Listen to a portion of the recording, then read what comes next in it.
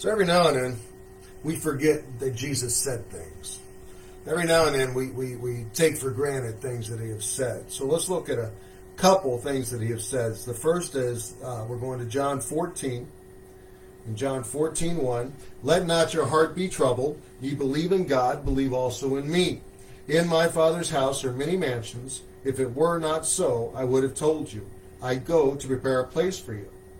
Jesus says, do not be worried or afraid. Ye believe in God, believe also in me.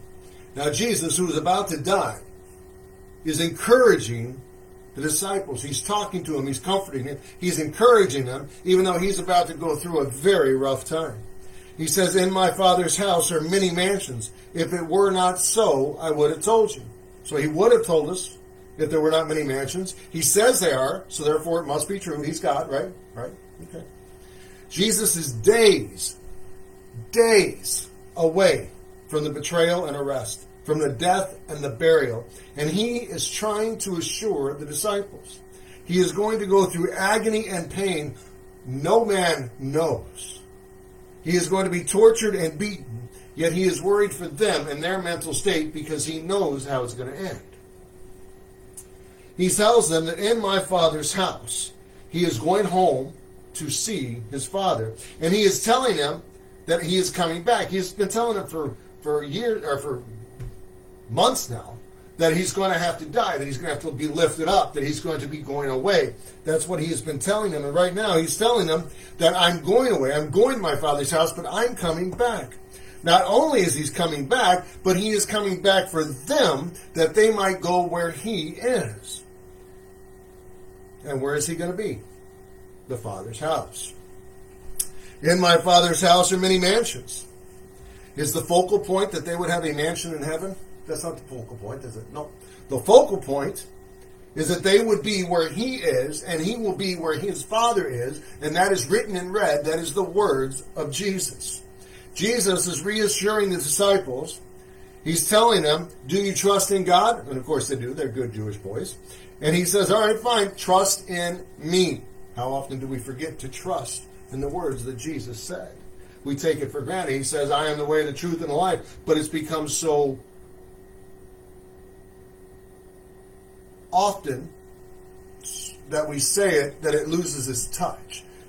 Let not your heart be troubled. You believe in God, believe also in me. In my Father's house are many mansions. We quote that time and again, but it loses effect because we say it so much. Jesus is saying, do you trust in God, the author of the Bible, the creator? Do you trust in him? Then trust in me. And we forget that. So in John 14:3, he says, and if I go and prepare a place for you, I will come again and receive you unto myself, that where I am, there ye may be also. And whither I go ye know, and the way ye know. If I go and prepare a place for you, I will come again and receive you unto myself, that where I am, there ye may be also. That sounds like a promise to me. We forget that, don't we? Jesus is talking rather pointedly to the disciples. He is being frank and he is being forthright. Remember, Jesus knows the future. He knows what is going to happen. They don't know. They only know he says he is leaving him, and that's what they're focused on. So many of us are no different, for we do not see death as a starting point. We don't. When somebody dies, we don't go, oh, they're just beginning. No. Do we? No. We grieve. We miss them. They're gone. Jesus is telling them he's going to die, and they're grieving. They're going to miss him. They want to know where he's going. Well, how long is he going to be gone? We see death as an ending. And why? Because when death happens, we put them in the ground and we walk away. There is no coming back from death. There's not. Once they're buried, it's done. It's over. It's just a fact. Now, Jesus, though, is about to change all that. The disciples are still stuck in what they know. When you die, you're dead. There's no coming back. They saw Lazarus restored to life. Yes, they did. They saw him walk out of the grave bundled up. Yes, they did. Yet Jesus was the one who brought him out of the grave, and that Jesus is about to be dead and buried. Who's going to raise him from the dead? They can't do it. They know that. If the healer dies, who heals the healer? Who raises him from the dead? It goes against all they know. It goes against all they know to believe that he will come back from death. He's telling them he's going to die. It goes against everything they know for them to believe he's coming back. He tells them that they know where he is going and they know the way of his going, for he has told them this. He has told them that he is going to the Father and that he must be raised up. And even though they know, just like so many of us, they don't understand what he's saying. It's foreign to them. It's a concept that most of us wouldn't understand. Jesus, to us, he has told us who he is. He has told us where he is. He has told us, he has told you what he expects. He has told you he is coming again for you. Now the question is do you understand what he is saying? So let's go to Acts 1:11. This is one of my favorite things right here. The angels, Jesus had just gone up, the angels are talking, and they said, which also said, ye men of Galilee, why stand ye gazing up into heaven? This same Jesus, which is taken up from you into heaven, shall so come in like manner as ye have seen him go into heaven. When you count the promises of the Bible, do you consider this a promise of the Bible? And by that I mean this same Jesus, the very one who left from that mountain with the disciples and ascended, he's the one coming back for us. That's a promise of the Bible. This same Jesus, the same one who went up, the same one who died, the same one who lived, the same one who was born, the same Jesus is the one coming back. That means that Jesus is alive and well today at the side of the Father. If he's not, then somebody's lying. When you count the promises of the Bible, this is one of them. This same Jesus will return. When you count the truths that were told to us from the Bible, this counts as one of them. When you praise God, do you praise him that this same Jesus has been at the side of the Father all this time and he's coming back? This same Jesus. 2,000 years later. Now here's something you need to understand. We are literally less than 10 years away from the 2000th anniversary of Christ's death. Some people say he died in 30, others say he died in 33. It doesn't matter, he died in that time frame. We're almost 2,000 years exactly away from the death of Christ, the resurrection of Christ. If things go the way they have the rest of my life, I will be here to see the 2000th anniversary of the death of Christ. That's coming up fast. Boy, 2,000 years just flew by, didn't it? This same Jesus, now I'm not saying he's coming back at the 2,000 year mark. I'm not saying that at all. But I'm saying it's going to be interesting. That should be one heck of an anniversary. This same Jesus that you saw going up will be coming back. No one else in history can make that claim legitimately. No one. This same Jesus that died to take away the sin of the world will come back and receive you unto himself. And right now, it would be 2,000 years later if he came back tonight. This same Jesus, 2,000 years later, will come back and receive you. That's a promise. No one else can make that claim. Not Buddha, not Muhammad, not Joseph Smith, not anyone. No one else can make that statement and carry the full force of believability.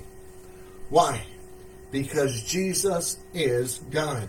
And he defeated death and the grave. He died that we might live. And he is going to come back. His very self is going to come back and collect us to make sure he carries out that promise. If we cannot rely on that promise, put the book away, go out and go fishing on Sunday. He has not entrusted the responsibility of coming back and collecting us to anybody else. He himself will be returning. This same Jesus. And that thought, if it doesn't make you praise, rejoice, and holler, nothing will. For this same Jesus, the one that died for you, is the one that's coming back for you. This is why at every loud noise, while we're waiting for the trump to sound, your eyes should shoot to the sky. Is this it? That's why. If you believe the promise nowadays, you better be looking to the skies. This same Jesus will come back in the blink of an eye and get his children.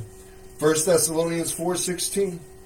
For the Lord himself shall descend from heaven with a shout, with the voice of the archangel, with the trump of God, and the dead in Christ shall rise first. Then we which are alive and remain shall be caught up together with them in the clouds to meet the Lord in the air, and so shall we ever be with the Lord.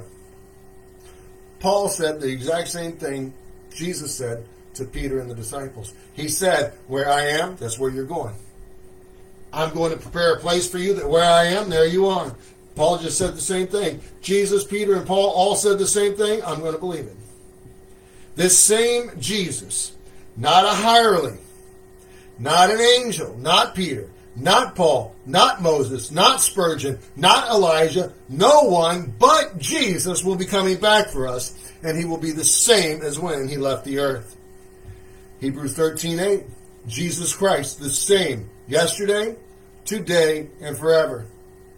I don't know how to say it, except this same Jesus will be coming back for us. For that reason alone, you should praise him for his constancy, for his consistency. The author and finisher of our faith, the creator, the God of the universe, is coming for us to take us to be with him. That's a promise. Are you prepared for him?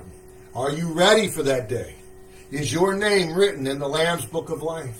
Is your name in his book? Have you accepted him and had your name written upstairs? Have you registered for the trip that's coming?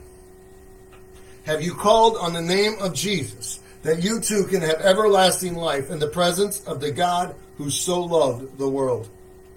If you have not placed your faith in him, today is the day.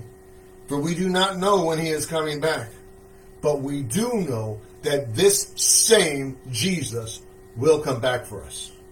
This same Jesus must come back for us because the Bible says so. And if you don't know him, it's time for you to get to know him. If he has said anything that's true, then everything he has said is true. And if you don't believe it, it's time to get right with him. We are almost 2,000 years exactly away from the time Jesus was on the face of this earth. Now, it's time to get right with him because we are that much closer to his coming back.